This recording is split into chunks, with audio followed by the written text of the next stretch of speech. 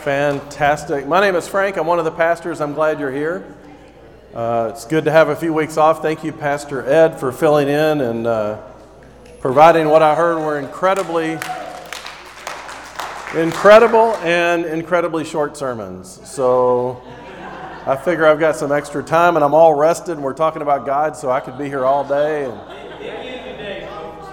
if I go long enough, you guys will be praying for the rapture to happen. So that's how this works. We've been in a series looking at end times, and actually this is the 7th week, and we've been looking at how the world is being prepared for the arrival of the Antichrist. And we've talked about how there's a sense of globalism, there's this idea of humanism, and what it's done to our world, and how our world is beginning to challenge everything, and particularly everything about God. And it's not by accident. God told us this would happen, and so if you're new, I would just encourage you to, spend 7 hours binging on the series. And if not, it's a great thing to fall asleep to. So people use it in different ways. But we've been on this series. So let me show you the timeline, and I just want to walk through that for a minute. The title of the sermon today is, When Will the Believing Be Leaving? And that's really what we're going to talk about for the next 3 weeks. We're going to talk about this idea of the rapture.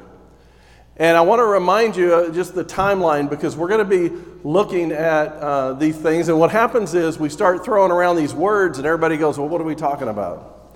And so I just want to keep taking us back to the timeline. Now, I've talked about before that I'm a premillennial rapture person, and we'll go into that in detail, what that means. But basically, there is a church age that we are now in that will end with the rapture of the church. That will lead us into 7 years of tribulation, at which point Christ will return to defeat the Antichrist. So that's called the actual return of Christ. That ushers in a millennial reign of 1,000 years where Christ is Lord on earth, and we'll talk about that in detail. And then there's an eternal state with a new heaven, a new earth, a new world. But today we're going to focus really on two things I want you to see on this map. One is the rapture of the church. And the second is the return of Christ, because they're two different events, and we're going to go through how we know that from Scripture. But you may be sitting here saying, okay, wait. Let's talk about what we're really saying here. I mean, what you're saying is that one day, in the blink of an eye, people are just going to vanish. Like 1 minute here, 1 minute gone, clothes crumped on the floor, no warning signs, no aura, just gone. And it's only going to be believers, right? I mean, when you listen to that, you think, who came up with that idea? That sounds crazy. We used to play rapture jokes on my sister. My brother and I would leave our clothes crumpled on the floor, and that's another story. But think about what we're saying. Airplanes fall from the sky. Surgeries stop mid-surgery. Cars without drivers. Family members gone. No explanation, no understanding. People just vanish. According to the 2004 Newsweek poll, 55% of Americans believe the faithful will be taken to heaven in the rapture. That's 2004. Today, about 40%. I think that number is astronomically too high. But that's what people say. The worldwide number is about 12%. So why is there disagreement, and where does this idea of the rapture come from? In a recent poll of 1,000 senior pastors of large churches in America, I didn't get one, but there's 1,000 people. 1 in 4 pastors in the U.S. do not believe in a literal rapture. 1% believe it's already happened. 4%, wait for this, 4% say they have no idea. No one surveyed me, but I'm stunned, because there's stuff in Scripture that's been there and hasn't changed in thousands of years. This is not a topic God wanted us to be confused about. So where does this crazy idea come from? Did people just dream it up? Was it wishful thinking? People got into a horrible situation on earth and said, Jesus, come get me, and it just propagated, and this is something that believers are just kind of hoping is going to happen? 1 Corinthians 15:50, Paul speaking. I tell you this, brothers, flesh and blood cannot inherit the kingdom of God, nor does the perishable inherit the imperishable. In other words, you can't go to heaven with a fallen body. Behold, I tell you a mystery, Paul says. We shall not all sleep, die, but we will all be changed. Paul's speaking to brothers. That means believers in Christ. He's saying that our bodies, our flesh is dying away. It's full of disease and it's under the curse of sin. It has death as its destination. Our physical bodies are going to die. And what is dying cannot inherit what is eternal. In other words, we can't go to heaven in our fallen state or our fallen bodies. When we accepted Jesus as our Savior, we received the Holy Spirit, and now we are eternal spiritually. But our bodies are destined for the grave. It is the curse of sin. Paul says, look, I'm going to tell you a mystery. A mystery is not a riddle in the Bible. It's not something that you figure out on your own. In Scripture, when they talk about a mystery, it's simply a thing to be understood spiritually that would not be known to you unless God Himself revealed it to you. Not something you would ever have a clue about unless God revealed it. You can't get there through human perception. It's not possible. Paul's going to tell the Corinthians something they could not have known by reason or research or have ever figured out. It is a mystery from God through Paul to them. They would not know it unless God chose to reveal it. He says, we shall not all sleep. Sleep was a word used by Christians to denote those who died as believers. They weren't gone, they weren't forever lost, they're not dead, they're just asleep. Their soul went to heaven to be with Jesus, their body's asleep in the grave. They're waiting to be awoken by Jesus. Paul, though, says, look, not all of us are going to die. We shall not all sleep.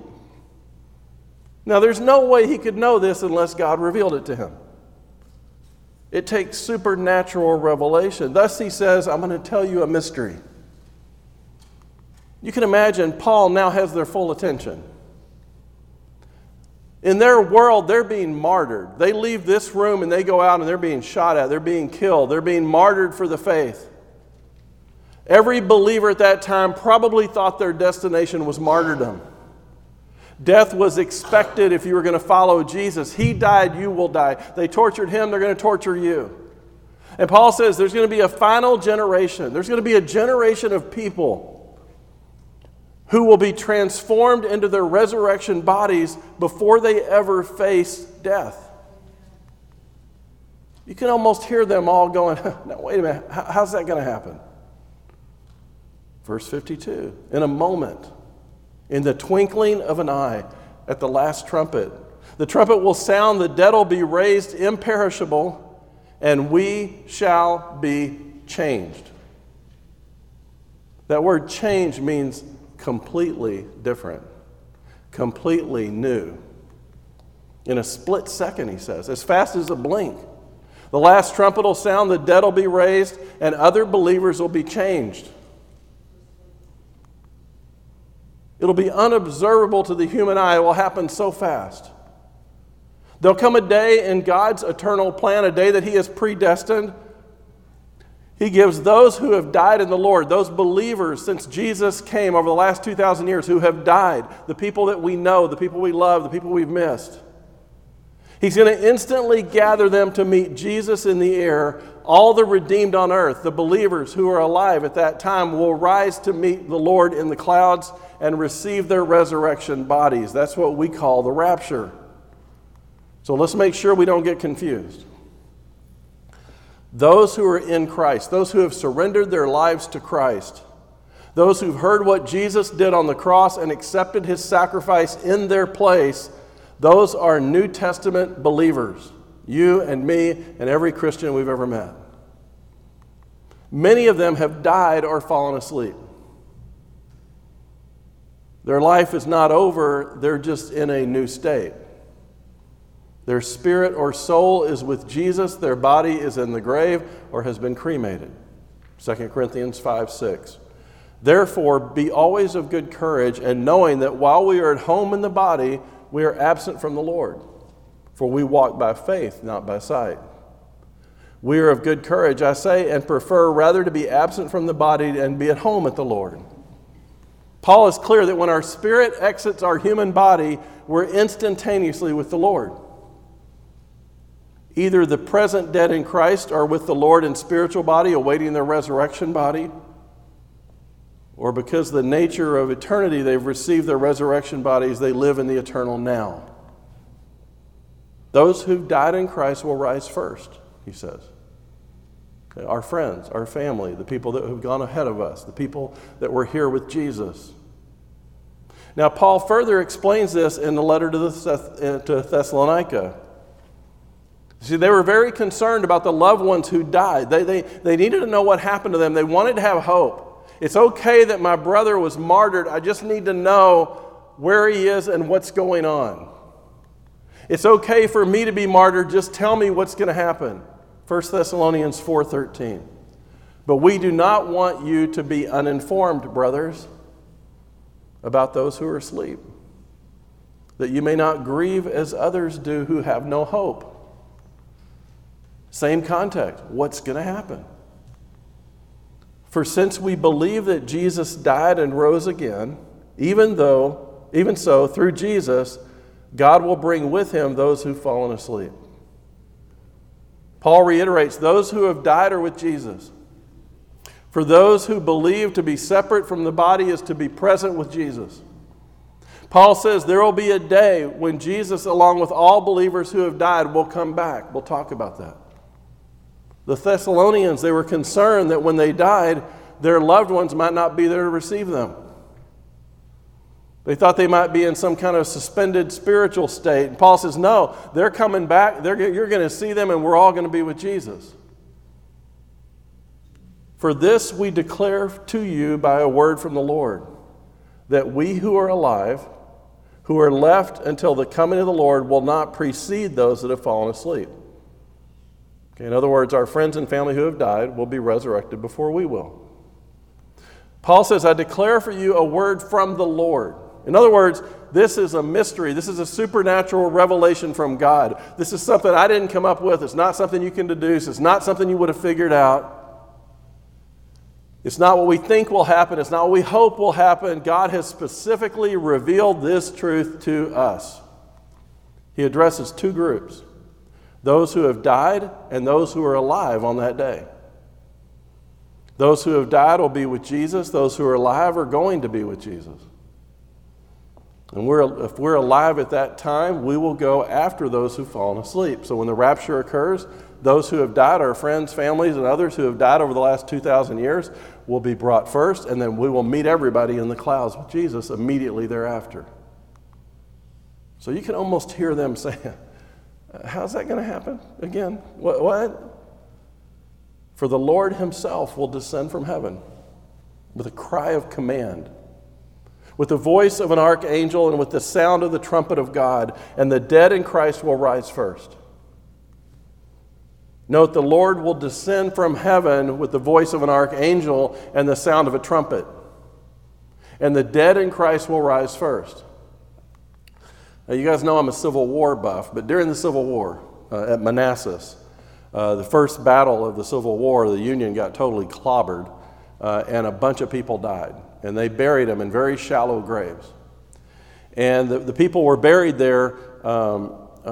It didn't take long for the soil to erode. So a year later, another battle at the same battlefield, there were corpses literally unearthed laying on the battlefield. That didn't deter them. They went and had the battle. But many of them had to sleep on the battlefield with the corpses all night long. That night, it snowed very heavily. The pastor, one of the chaplains that was with the Union Army, said when they played reveille that morning, those who were alive on the field stood up. Those who had died a year before remained there. He said it has to be the closest explanation of what this is going to look like. He said the trumpet, the bugle blew, and those who were alive rose. Said it took him immediately to the passage from 1 Corinthians. Paul continues, then we who are alive, who are left, will be caught up together with them in the clouds to meet the Lord in the air. So we will always be with the Lord. Therefore, encourage one another with these words. Why do we encourage ourselves? Because it sounds crazy. I mean, honestly, this sounds ludicrous. I mean, no wonder people don't understand or believe in the because it's like, where did you come up with this? All your friends and family who believe in the Lord are going to be resurrected. They're going to go up into the clouds, and we're going to go meet them up in the clouds and be with Jesus forever. Yeah, that's exactly what God's Word says. We who are alive will be caught up. The word used in Greek is harpazo or apazo. It means to snatch away, to seize away. The word rapture is not found in the ancient Greek Bible until it was translated into Latin. It wasn't until about 405 AD that the Bible was translated into Latin. And in the Vulgate, the Latin translation, the word for harpazo is rapturus, which is where we get the word rapture. Notice that Jesus descends from heaven, but notice where he's located. Not on earth, not on the Mount of Olives like we learned about a few weeks ago. He's in the clouds. Simply stated, the rapture of the church is the first phase of Christ's coming. It's the intersection between two events, the resurrection of the dead, specifically believers who've died, and the transformation of living believers. All will be immediately together in the presence of God. Now, when we speak of Jesus' second coming, we're really talking about one event that happens in two phases. In both cases, Jesus descends from heaven. The rapture is the first phase where he descends to the clouds. The second phase is the literal return of Jesus to earth. It'll occur at the end of tribulation when Jesus returns physically to earth, stands on the Mount of Olives, returns just as he went up, just as promised, and will lead his army to destroy the Antichrist at Armageddon. We're going to get through all that through Revelation. When the rapture occurs, Jesus will descend from heaven, accompanied by the perfected spirits that have died. Okay, in other words, everybody who has died, who's a believer in Christ, who has died since Christ was here, the minute they died, they are with Jesus spiritually. Okay? They will return at the rapture. All who have died will rise first and get their resurrection bodies. We who are alive at the end of that will go next. Okay? The rapture, the soul and the body which falls asleep at death will be reunited.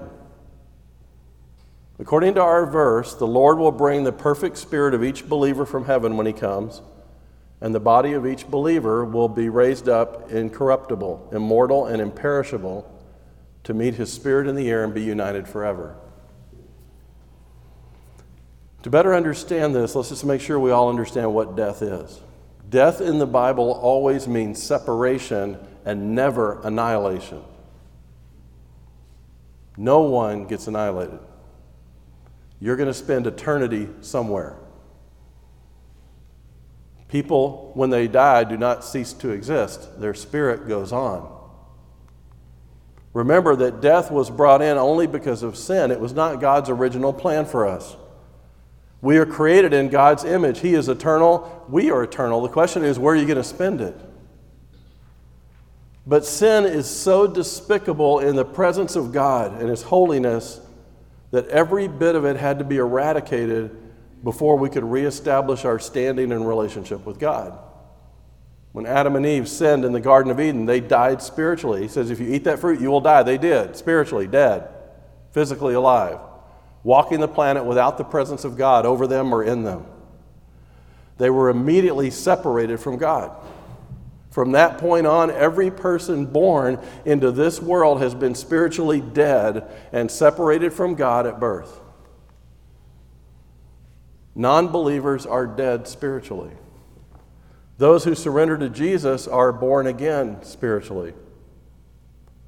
The Spirit could not inhabit their body in the fallen state, but because of the blood of Jesus, we become spiritually alive again. The problem is that our bodies are still under the weight of sin. Our spirit has been resurrected. So death, what the world calls death, is the separation of our decaying spiritual bodies, this temporary tent, while our spirit goes on. So when a believer dies or falls asleep, their physical body is buried or cremated, and their spirit immediately goes to heaven. The person is a believer in Christ. There's time for believers in heaven where Paul calls it They're naked. They're believers. They're in heaven. They're with Jesus.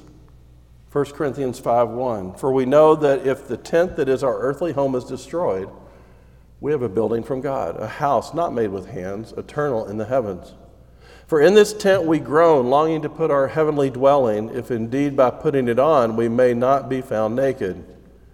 For while we are still in this tent we groan, being burdened. Not that we would be unclothed, but that we be further clothed, so that what is mortal may be swallowed up by life. He who has prepared us for this very thing is God. He's given us the Spirit as a guarantee.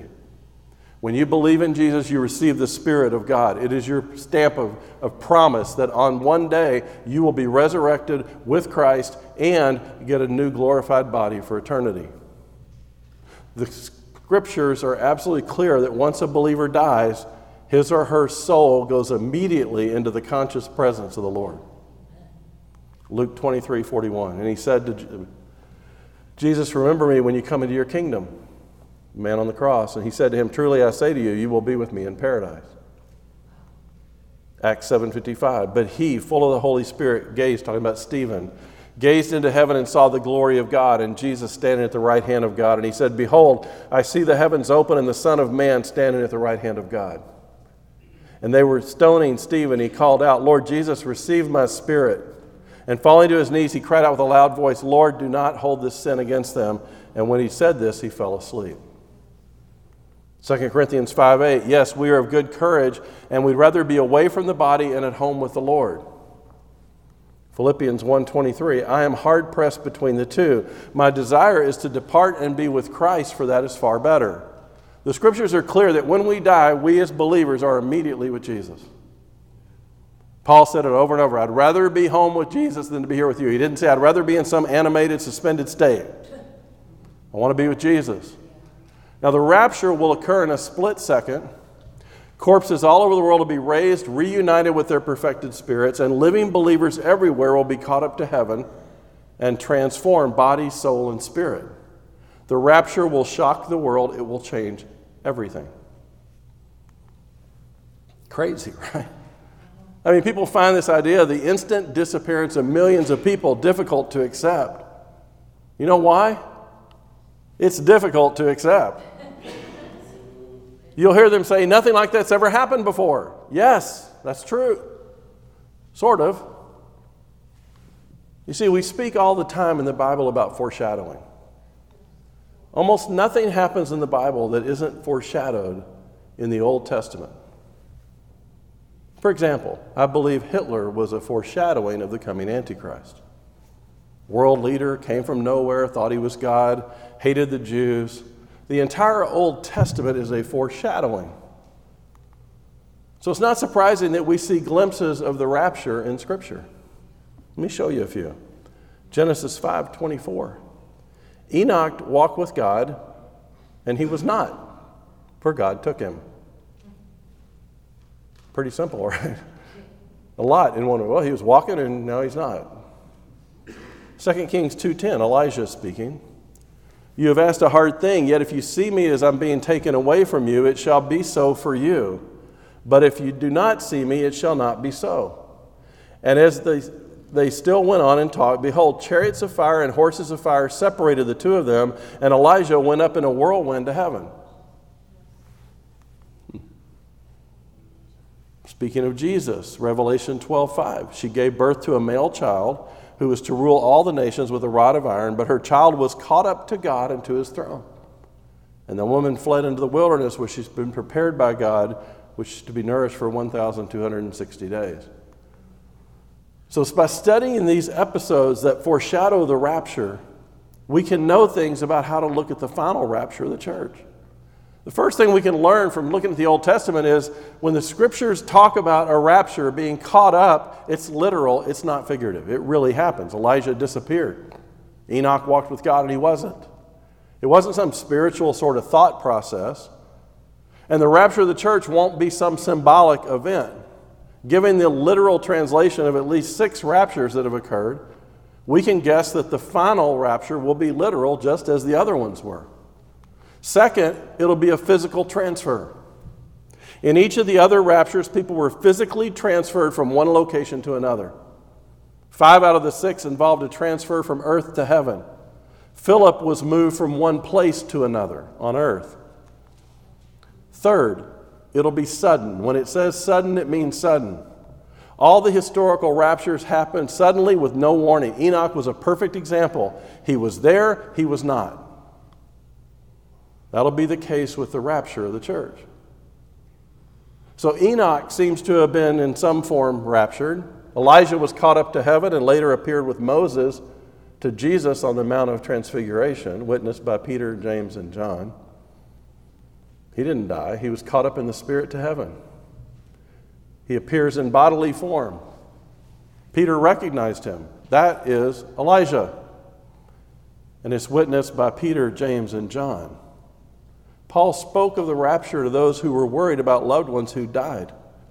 Jesus himself was taken up to heaven as the first fruit of the resurrection. But you might be wondering, okay, well, that's great. Paul talked about a lot of things. Don't like Paul. But anyway, did Jesus ever talk about the rapture? I mean, it seems like a really big point, doesn't it? I mean, something really important. It seems like Jesus would have mentioned this thing. I mean, it's something unusual. It's a mystery, Paul called it. Surely Jesus knew about it. Everything's foreshadowed. Clearly, Jesus had to say something about this incredible event. You see, the concept of believers being caught up to heaven without dying was a new truth, meaning that it was revealed as purpose, but it was foreshadowed in the Old Testament. It was hidden from God until he revealed it fully through Paul. But he gives a talk about the rapture through Jesus. Look at Matthew 24:36. But concerning that day and hour, no one knows, not even the angels in heaven, nor the Son, but the Father only. For as were the days of Noah, so will be the coming of the Son of Man. Did Noah happen? Jesus said so. For in those days before the flood, they were eating and drinking, marrying and giving in marriage, until the day when Noah entered the ark. And they were unaware until the flood came and swept them away. So will be the coming of the Son of Man. Then 2 men will be in the field, one will be taken and one left, Jesus says. 2 women will be grinding at the mill, one will be taken and one left.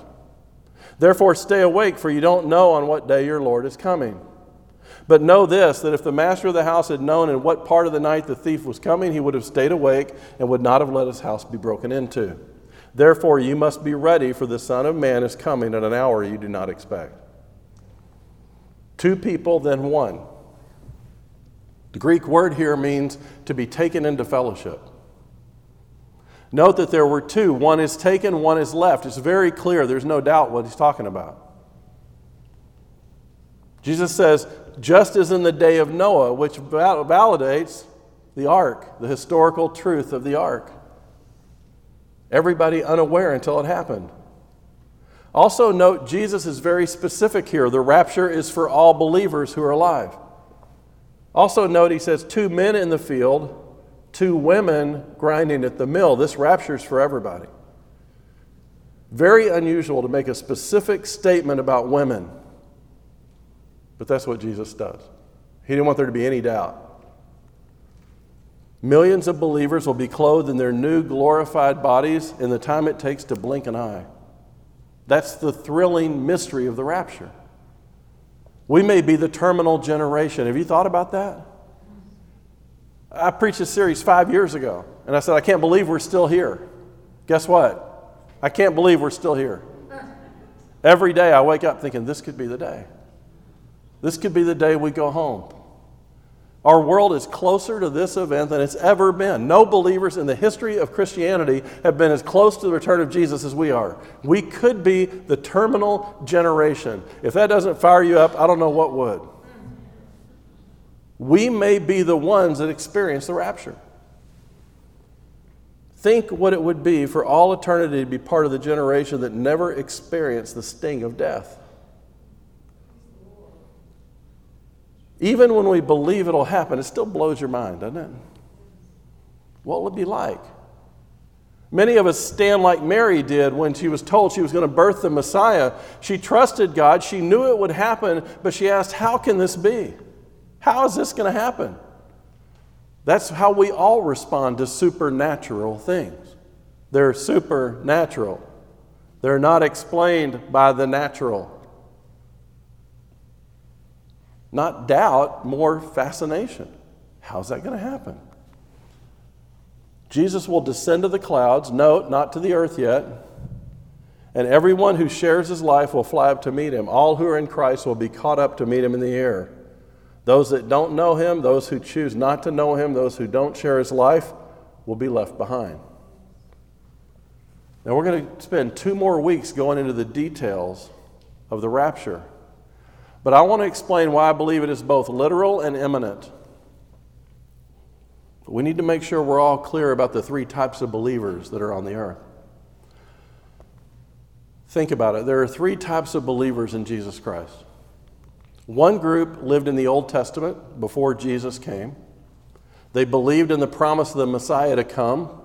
They trusted God's law and what he revealed in Scripture to be true. They weren't here when Jesus was here, but they firmly believed that he was coming and the promised Messiah. Faith in him, faith in Jesus as the coming Messiah is what provides them with salvation.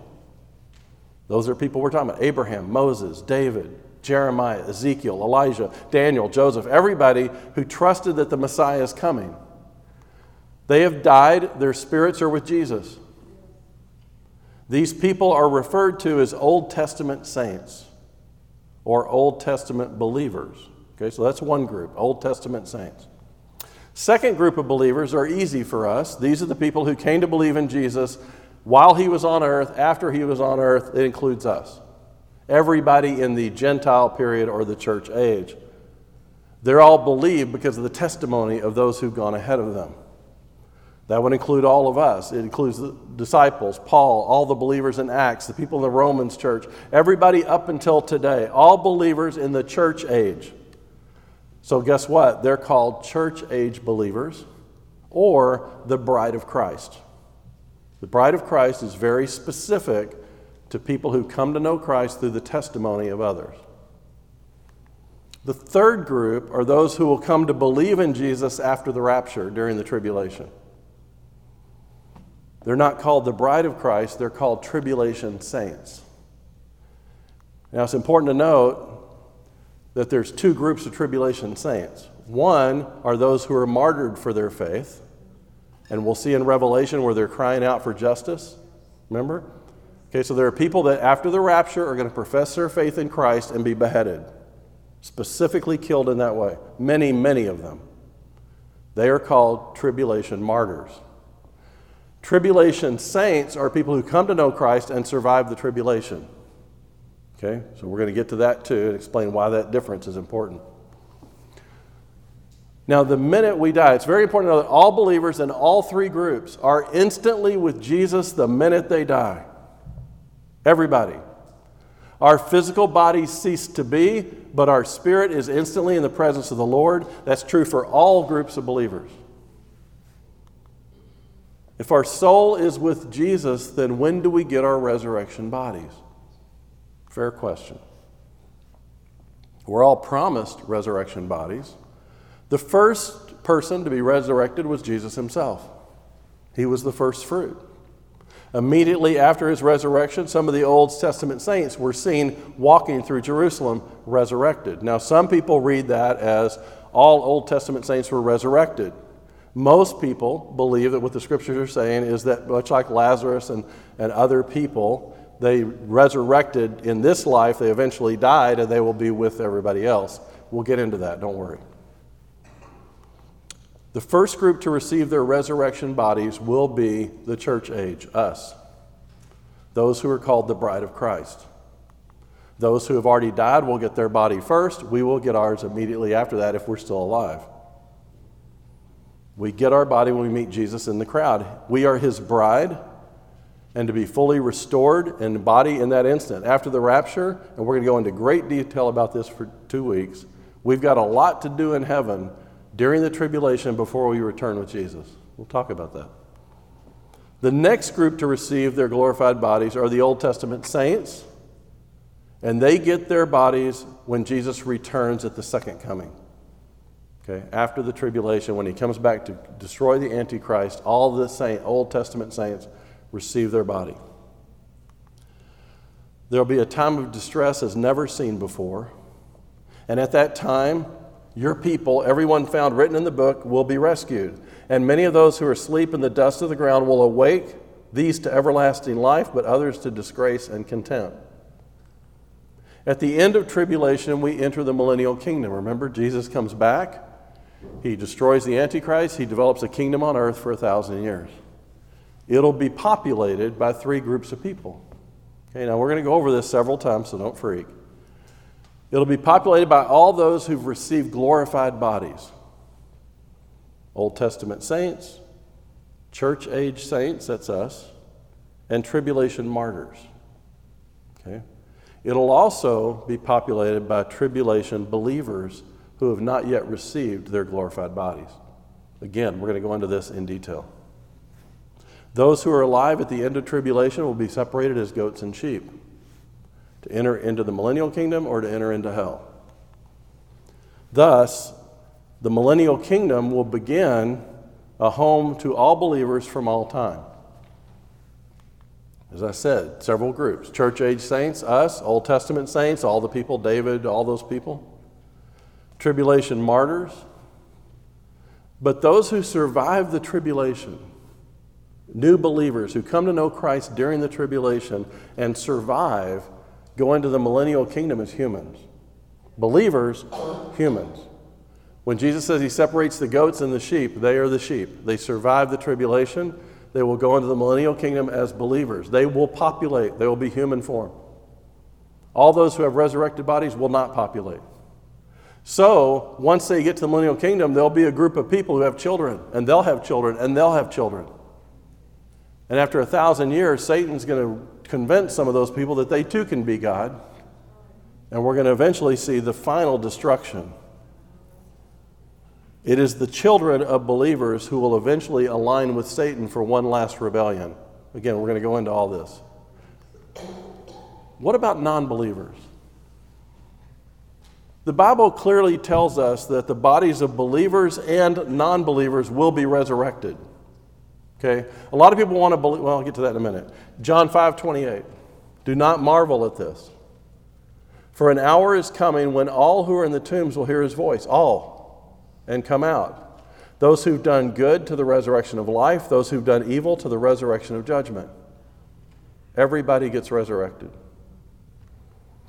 Acts 24:14, but I confess this to you, that according to the way which they call a sect, I worship the God of our fathers, believing everything laid down by the law and written in the prophets, having a hope in God, which these men themselves accept, that there will be a resurrection of both the just and the unjust. There seems to be universal agreement that the bodies of unbelievers will not be resurrected till after the millennium, after the 1,000-year reign, and what's called the Great White Throne Judgment. They will then be cast into the fire called the lake of fire for all of eternity. So you may be wondering, if we're instantly with Jesus when we die, what about those who reject him? Where do they go? Where do they go between the time they die physically and they're eternally judged at the end of the millennium? Are they in some suspended state, kind of intermediate holding station? Are they in hell? The only mention of this in Scripture seems to come from a story that Jesus teaches about Lazarus and the rich man in Luke 16. The poor man died and was carried by the angels to Abraham's side. The rich man also died and was buried. And in Hades, being in torment, he lifted his eyes and saw Abraham far off and Lazarus at his side. And he called out, Father Abraham, have mercy on me and send Lazarus to dip the end of his finger in water and cool my tongue, for I am in anguish in this flame. Now, it's unclear if this text is prescriptive for all non-believers who died, but it's clear, Jesus is clear, for this person, he was in Hades and in torment. Clearly before the great white throne judgment to come at the end of the millennium. This has led some to believe, including Catholics, that Hades is a temporary holding place until the lake of fire for those who don't believe. They could be right. Where I think they're misguided is there's nothing in Scripture to suggest that their ultimate determination can be based on anything believers do here on earth for them. No amount of money, no amount of prayers, no amount of roads, whatever. There's nothing in Scripture that says that. So what do you need to know about non-believers? Well, really, there's only one thing you need to know. They're not with Jesus. We can say a few things about non-believers at their death. They're not with Jesus. They're in a place of torment that Jesus called Hades. And upon their resurrection at the end of the millennium, they'll be cast into the lake of fire for all of eternity. I wish the God in the Bible said something different. I wish non-believers would just cease to exist. Going to a place of eternal separation and fire bothers me. I don't like it.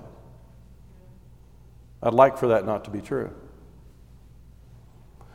But again, I tend to underestimate the holiness of God and the offense of sin, and the requirement that he has to be just in his punishment of the rejection of Christ. So it doesn't matter what I wish was true. If you believe the truth about the rapture and heaven, then you have to accept the truth about the judgment of non-believers in hell. You can't have one without the other. We're not to have faith in our ideas or our wishes or our hopes. Our faith is based on the truth as it's revealed in God's Word. God says they go to Hades and the lake of fire. Full stop. That's it.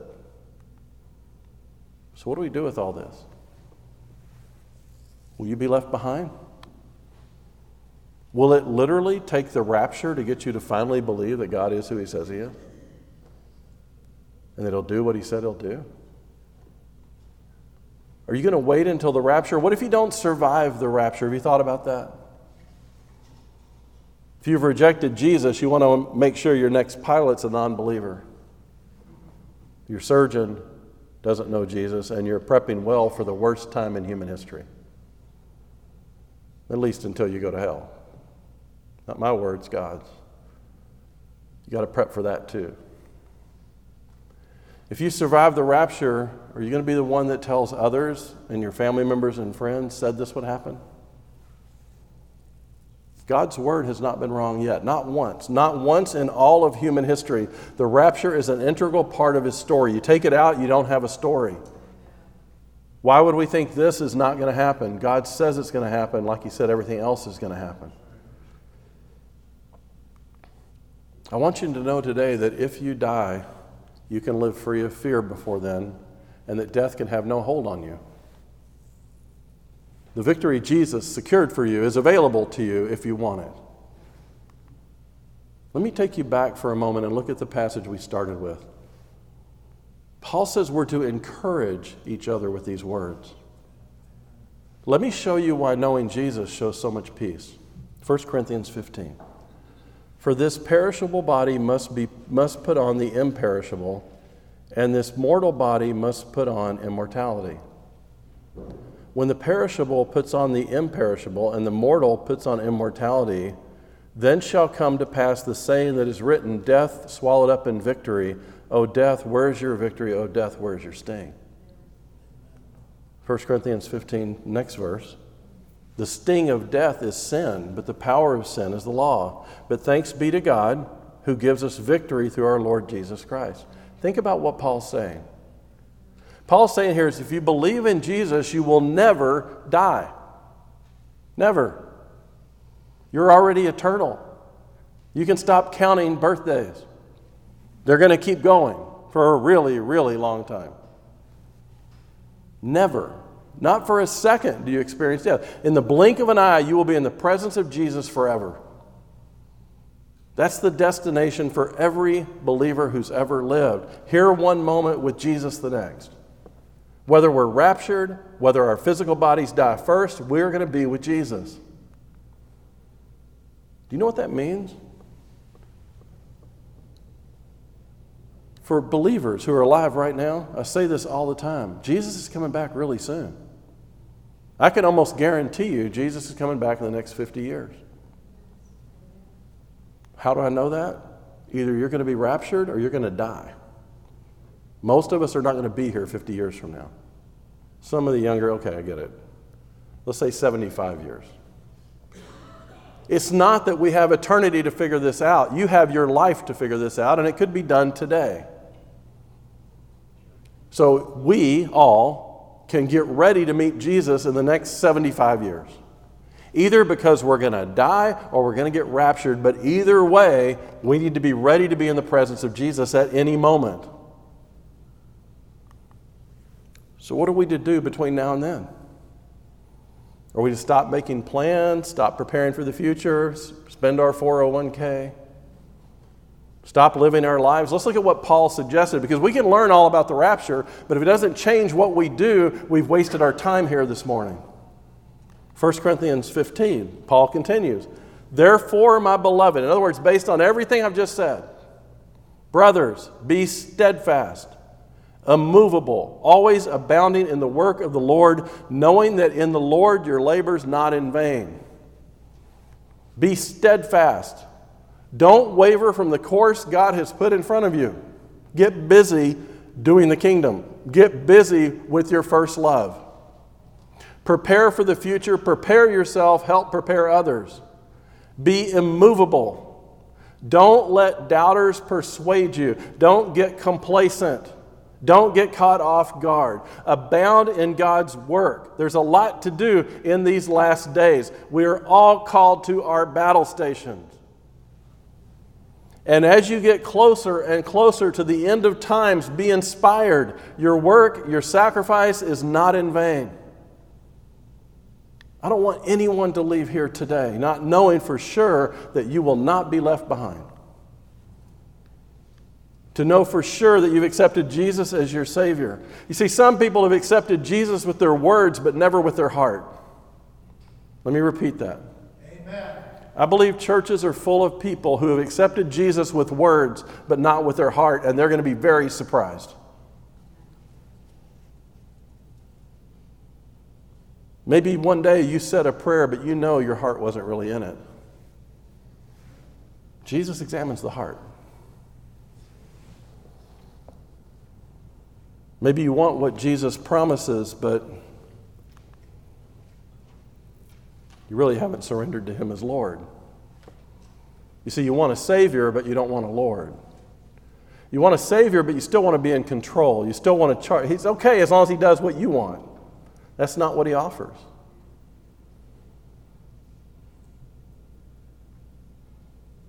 His truth includes rapture, heaven, Hades, and the lake of fire. So you embrace Him fully or not at all. There's no other choice. No matter how far you've wandered, you haven't gone too far. Just admit to God what He already knows. You've chosen sinful actions. We've all done it. We're all still doing it. No one is responsible for that except you. Don't blame other people. You chose to do what you did. Every decision you've ever made in your life brings you to this room right now. No excuses. We've all done things. We have hurt God. We've hurt other people. Our sins have made the world a worse place. We like to think we're better than other people, but that doesn't change the fact that we're sinful.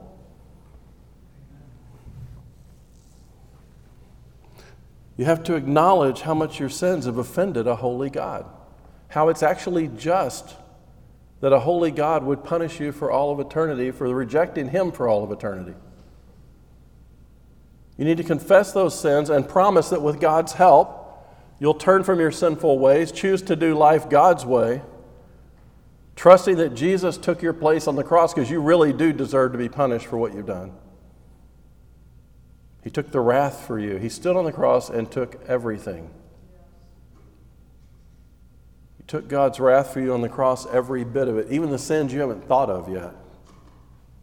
He took it for you because you couldn't survive on your own, paying the punishment for your sin. It's called eternal damnation, and God doesn't want anyone to go there. All you have to do is acknowledge those truths. You're a sinner. You've done life your way instead of God's way. It's time to come home. But let me tell you something. You can't have Him as your Savior without having Him as your Lord. He has to become the most important thing in your life. You have to surrender everything to Him. Who you are, your life, your values, your purpose, your truth gets surrendered to His truth. It's all in. It's not a game. It's not, say a prayer and you're prayed, oh boy, everybody celebrate heaven. That's not how it works. You come to Jesus from your heart, and your heart is convicted and broken, and you're aware that you need to be saved from yourself. For the next few moments, I think many of us need to do business with God. You may feel God prompting you to trust Jesus for the first time today. If that's you, I'm going to say a prayer in a minute. I just want you to pray along with me. Nobody, just you and God. Others of us need to get on the altar and on our faces and acknowledge to God that we haven't put His kingdom first. That we are here at the end times and we need to get on board with what's happening. And we need to thank God that we know our salvation is secure. Your relationship with Jesus must become the most important thing in your life. Amen.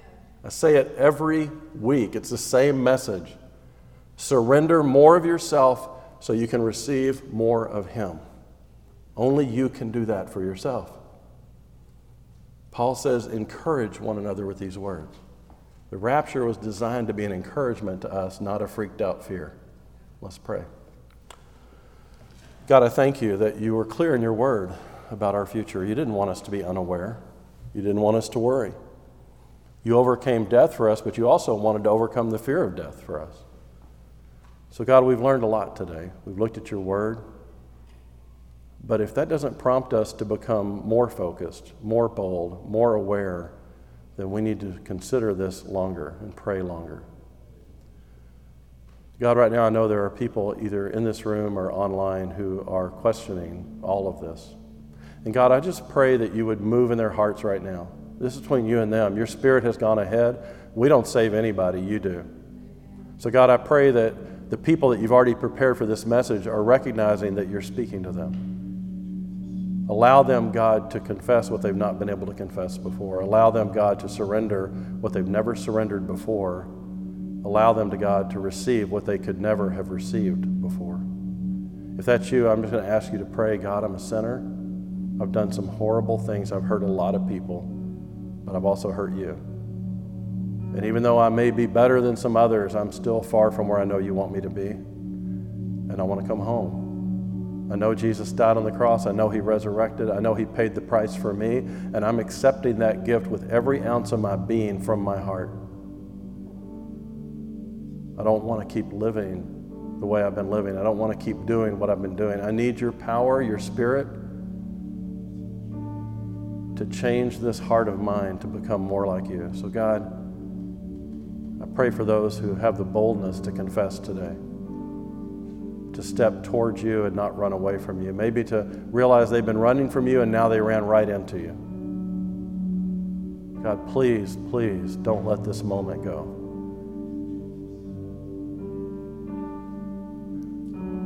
Our past is gone. Our future is yet to be. But our present is a gift from you. That's why we call it present. We live in this moment, God. Work in this moment in this room. God, please, I pray that no one leaves this room without knowing that they have overcome death through Christ. And it's in His name we pray.